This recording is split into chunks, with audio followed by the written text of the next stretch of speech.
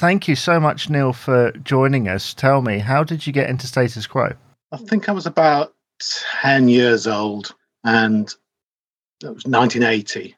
And it's a familiar story you've been told before, I'm sure.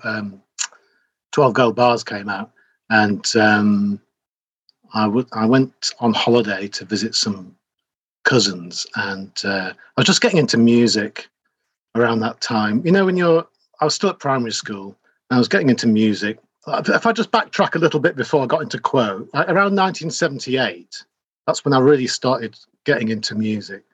And I'd been to see the film Grease at the cinema, which I absolutely loved. I got the double album for Christmas. And so, like, with some pocket money, I'd bought, the singles, Grease Lightning and all that.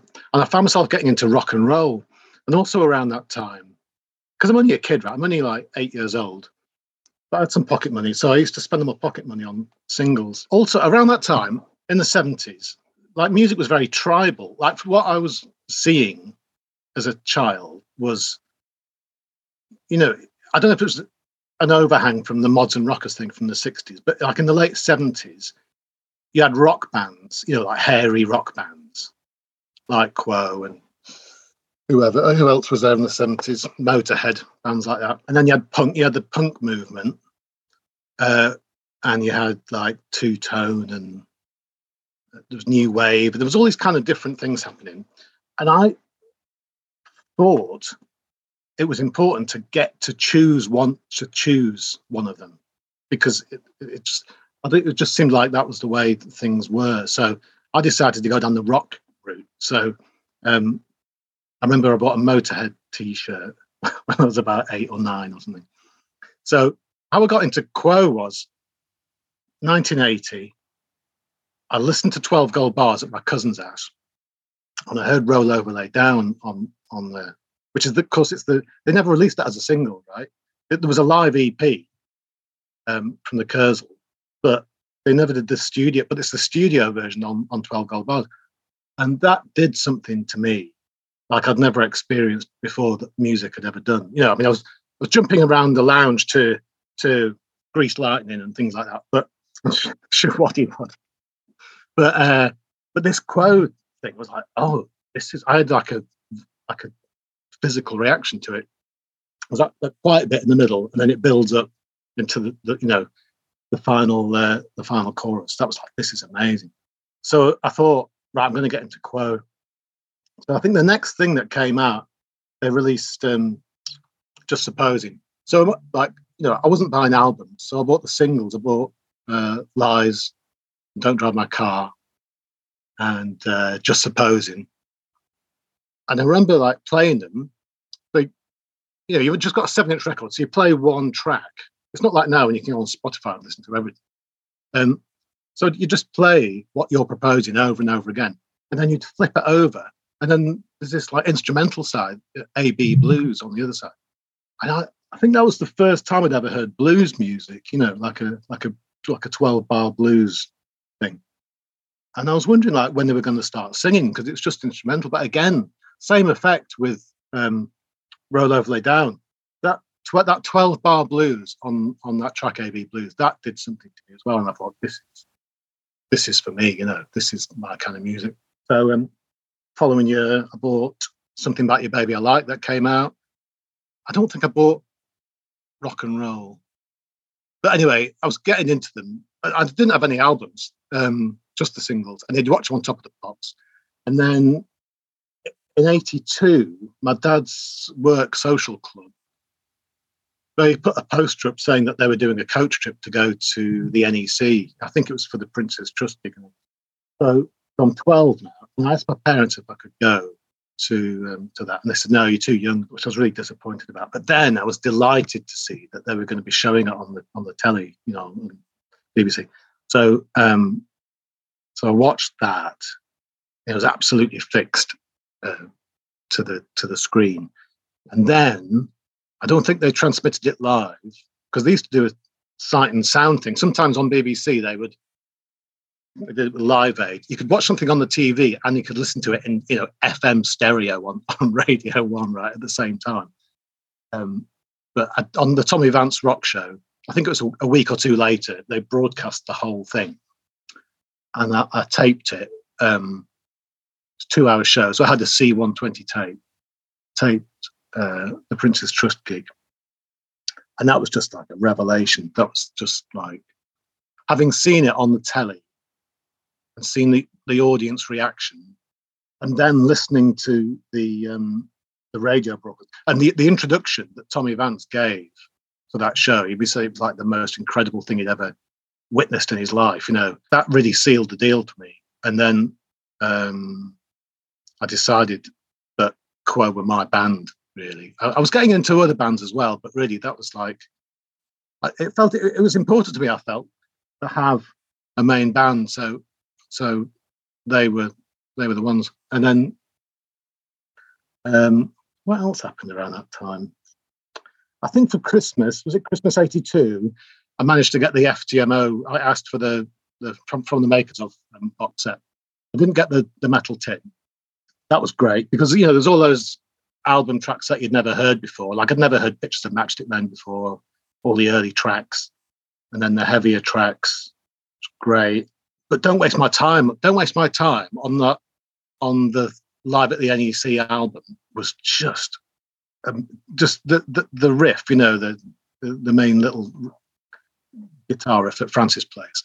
That just was, I just thought it was the most amazing. And I could imagine all these people jumping around in the audience, and I thought I want to be part of this so much. Then 82, 83, we'd got a video recorder by then, like a VHS tape player, and in my local shop they were selling Live at the NEC on video, and it was really expensive. It was about, I think it was about £35 or something, which seems expensive now, but like in 1982 it was a fortune, right? I don't know how I got it, because I didn't have a part-time job, but I must have saved up some birthday money or something. Like after about 6 months, I could buy it, and then I played that tape over and over and over again. Like I watched it every day, you know, knew it, yeah, back to back, if you'll excuse the pun.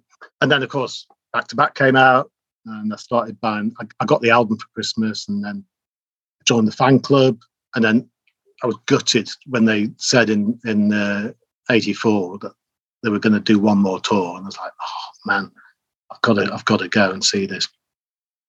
So I went to Blackpool on the End of the Road tour. There was another fan club, so I managed to get like fan club tickets. What you could do is you could send an application off with a postal order. I don't think they do postal orders anymore. But anyway, you go to the post office and you give them some cash, and they'd sort of give you like the equivalent of a check, and you send it off to the fan club and get fan club seats. And in those days, fan club seats were great because they were down the front. So what they did at Blackpool was it was seated, but they took out the first 4 rows. So A, B, C, D was just like a mosh pit. So all the hardcore blokes were down there, and we were only 14, but we were on row G, so we were only like 3 rows back from all the action, but relatively safe, you know, in our little row. We were able to sort of jump around and headbang and play air guitar and stuff like that. And that was just, I mean, I can't really remember a lot of that now anymore, to be honest. I can remember certain bits about it. I can remember the lights going down. I can remember the Harry Lauder tape coming on, Keep Right Onto the End of the Road intro, and the lights coming down, and then the drone starting, and all the ice, you know, and then just the roar of the crowd when they came on. That was amazing. That's how I got into Quo, really, in a nutshell. And then I went to Milton Keynes, and then I thought that was it. You know, I thought that's my time with Quo, but then it was just the start of it all. So to backtrack for just a second, Milton Keynes, that is, you know, for most fans, it's like one of the best gigs that they ever played, despite the fact the band themselves haven't always had the best word to say about it. And it's one of the most sort of, it's at the time, you had no idea that they were going to come back in like 2 years' time. So the emotion level must have been humongous. Oh yeah, yeah. I mean, it was, for me, like I'd only just really got into them, and I'd only just, well, for a couple of years, but then it was like my last chance to go and see them. So I said, I begged my mum and dad to let me go, because my dad was like, "What do you want to go and see him again for? You just seen him like, in June." And I was like, "Yeah, but it's the last gig." And he goes, "Oh, it won't be the last. They'll come back, Like, no, they won't, because they've said it's the last gig, so they won't." So my mum said, "Oh, I'll you can't go on your own. So I'll come with you." Bless her. So you could get tickets with a local coach company. I can't remember, they were all over the country. So you'd go and buy a ticket, and then you get the coach trip down to the gig. And I don't know if you know, because I was watching the gig yesterday. I always watch it on the 21st of July. Right now, because you watch it on YouTube, and it's been Luke Hargreaves has done an amazing job remastering it with the audio, and it's cleaned up the video. It's amazing. I was watching that yesterday, and there's at the start, I think during Roll Over Lay Down, there's a big banner that's up in the air, and it says "Blackpool lads say tar." And those lads were on our coach, because I remember seeing that banner back on the coach, and they were all taking the mickey out. Oh, little lad there, he's with his mum, But I had my denim jacket on, I had all the patches and stuff. I had my End of the Road T-shirt on that I bought from that. So I was like, love me. But yeah, generally it was a pretty emotional time, thinking that it was going to be the last time you'd ever see them. But I remember it was so massive. The rig was huge. We were about halfway between the mixing tower and the stage, because there's no way I could have gone down the front being a kid with my mum. So we were sort of relatively safe. But I remember I was really getting into it, because I was thinking, this is my last chance to rock out to 4,500 times, or jump about to Hold You Back, and all those songs. So I was really, really going for it. And I was creating my own little one-man mosh pit. There was like a circle, a gap appeared around me, because I was just flailing around thinking this is my last chance. But yeah, I mean, when they did the spotlights during Roadhouse Blues and that, when they're doing the jig, that was incredible. But you know what? The rig was so, but it spells Quo in big letters. I never realised it said Quo at the time when I was there, because you couldn't see the bottom of the stage. You couldn't see the lights at the bottom. You could only see them on the video, or if you were further back, like on the sides of the Milton Keynes Bowl. But when we're down the front where we were, it just looked like two sort of up and across. And it wasn't until I watched the video of it. They released the video of it about 6 months later. I got it home, and I saw it. I was like, "Oh, that spells Quo," and I felt really sad that I hadn't realised it at the time. Like I'd somehow missed out some special celebration or something. But yeah, it was. And then, because they did Bye Bye Johnny, and then they finished, and we thought, "Oh, that's it." And then they came back on and did it again. They did another little 5 minutes, and Francis was saying, we've gone over the curfew here, they're going to kick us off. Yeah, it was pretty amazing. Well, at the time it was the last gig, so what are they going to do? Yeah, I know. And then I decided, because I realised, I thought, well, there's no more Quo for me, I better get into Marillion then, because Marillion were supporting, and I've seen them recently on Top of the Pops. So I thought, well, Status Quo used to be my band, but now I'll get into Marillion instead. So then I sort of went down that road for a couple of years, and then Quo came back, so I got back into Quo. And it was quite a change a couple of years later in '86. The music changed, sort of the look changed. What was your initial reaction to it? Because you would have been, 16? Yeah, 16. So I was revising for my O-levels in May '86, and I was in my bedroom listening to the radio. And this song came on, and I thought, that sounds like Quo. I thought that it sounded like an American country rock song, like Georgia Satellites or something like that. And I thought, who's this?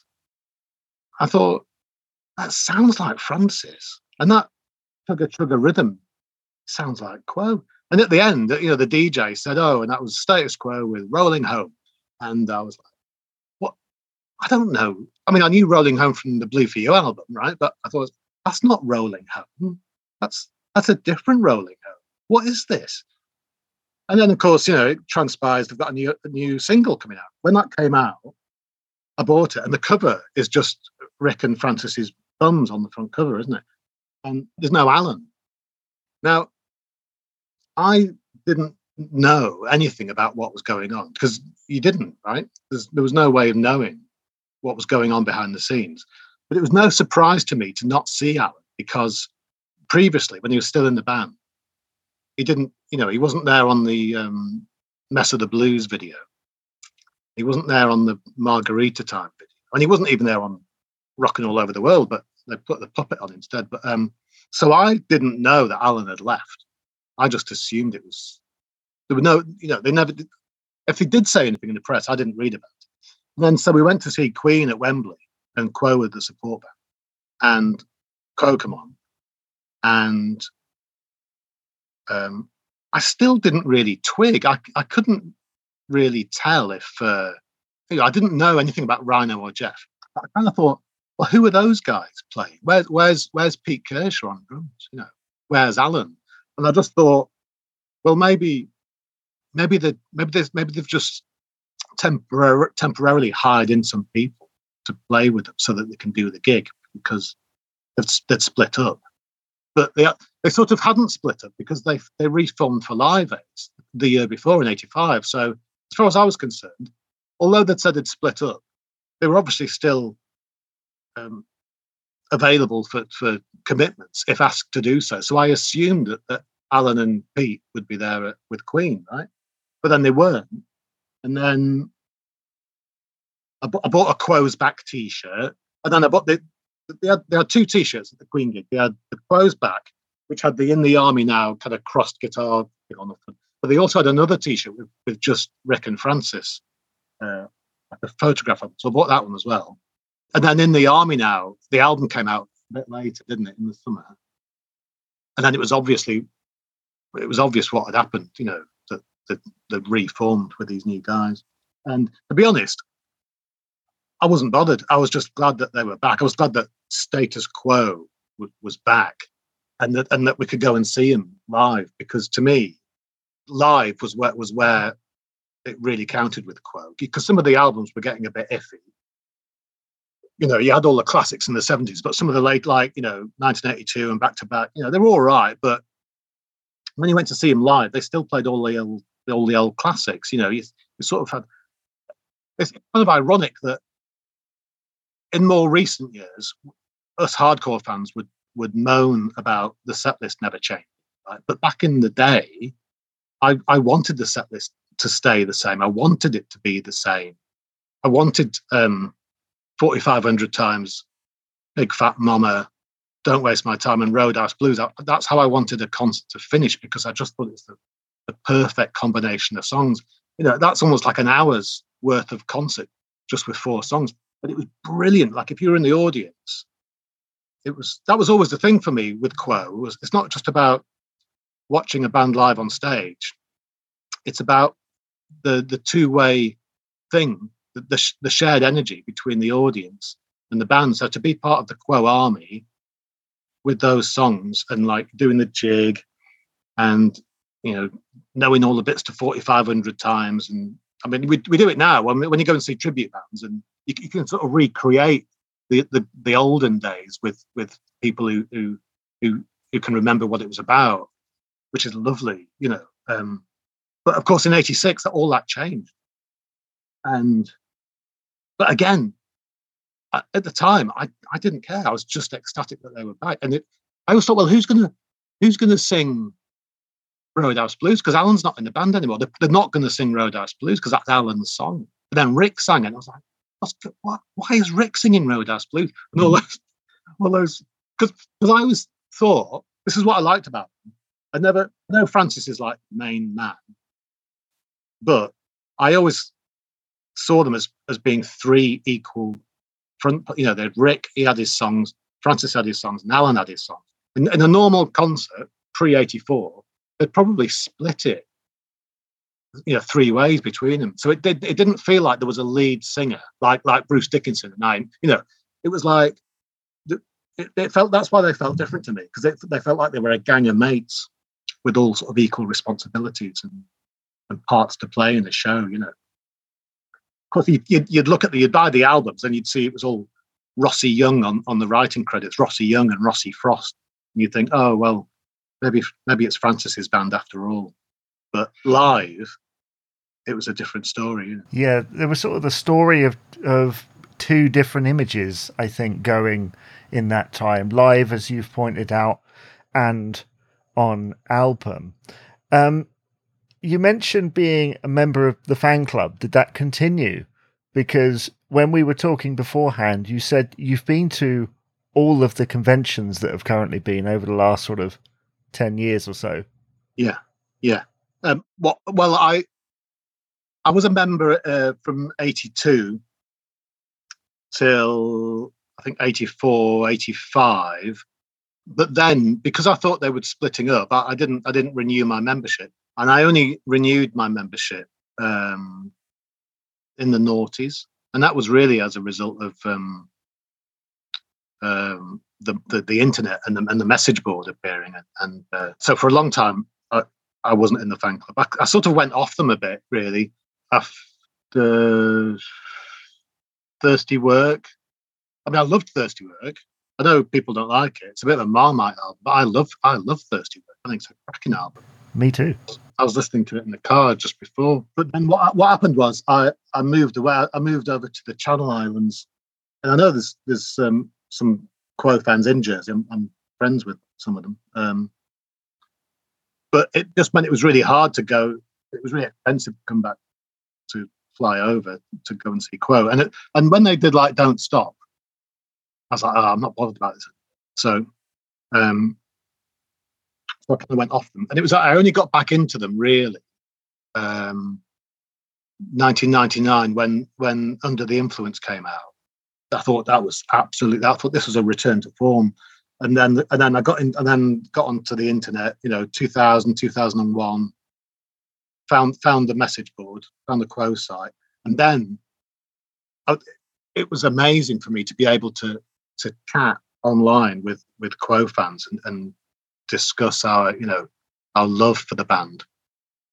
I mean, there used to be some right arguments on the message board in the early days.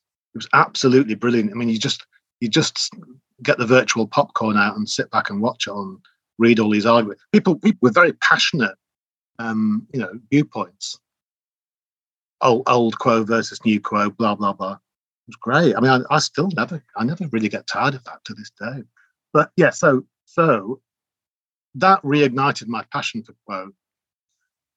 Well, I'd moved back to the UK by then, so I was able to go to gigs again. So I joined the fan club in the hope of being able to get like good seats for gig tickets.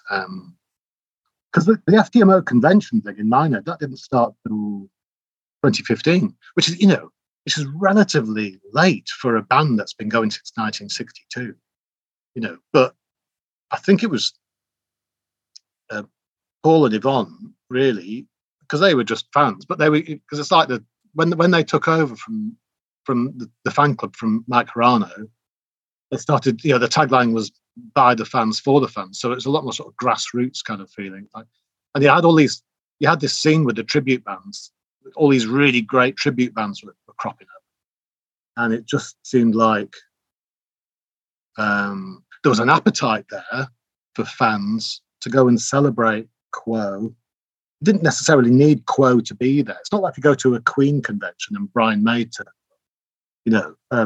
it's like you had all these amazing tribute bands, and it was just a fantastic opportunity to go and watch them, under one roof over a weekend and have a few beers with your mates and have a good time. So, I've been to all of them. I'm really looking forward to the one in September, which is coming up pretty soon. I'm looking forward to that.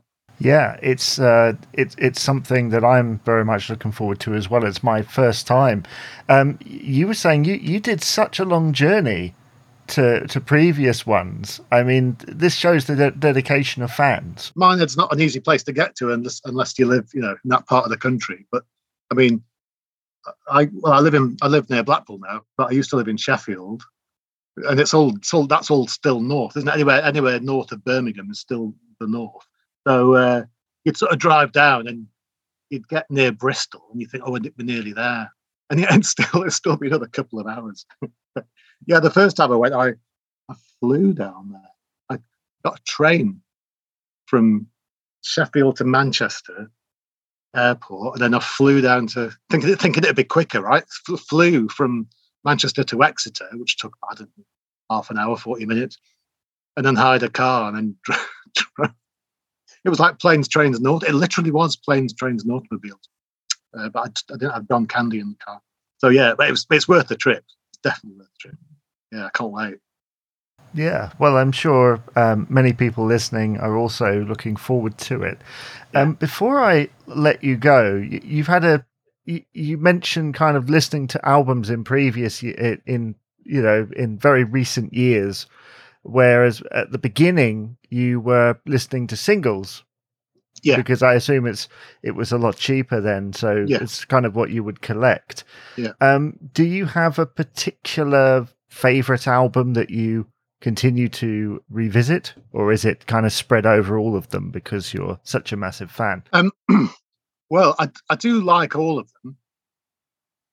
I find myself nowadays like creating playlists. I'll cherry pick favorite tracks off different albums to create my own little greatest hits. But if I was to pick an album, if I had to pick one album, it'd probably be on the Level, I think, because that album is just. I mean, it's really hard to pick. Those first 5 albums, Pile Driver through to Blue for You. I mean, you can't really. It's like trying to pick your favorite child, isn't it? But I think for me, on the Level, just parts. I mean, the sound on that album is amazing. It's got like this dynamic attack, which just is like when it first hits when Little Lady opens on that, it's just proper. It's frantic. But it's got one of my favorite tracks, which is Night Ride. Right, and Night Ride it's a bit of a dark horse because it wasn't a single. I don't think they ever played it. They might have played it live a couple of times in '75, but that is just that song has got groove and feel, and they captured that. I don't think they've ever really captured that sort of swing that song's got ever again since. So I love it for that. Also, it's got the full length Down on there. It's got the Bye Bye Johnny. Oh, I Saw the Light. I mean, it's just all the songs on there are amazing. And I was really pleased, actually. I felt a bit I patted myself on the back because I managed to get a ticket to the premiere for Hello Quo, right, in Leicester Square, a blagged one. I got it off he's not with us anymore, bless him. Carl Malone, Richie's dad. He's passed away recently. But he had a spare ticket, so I got it off him. Again, one of the perks of the message board.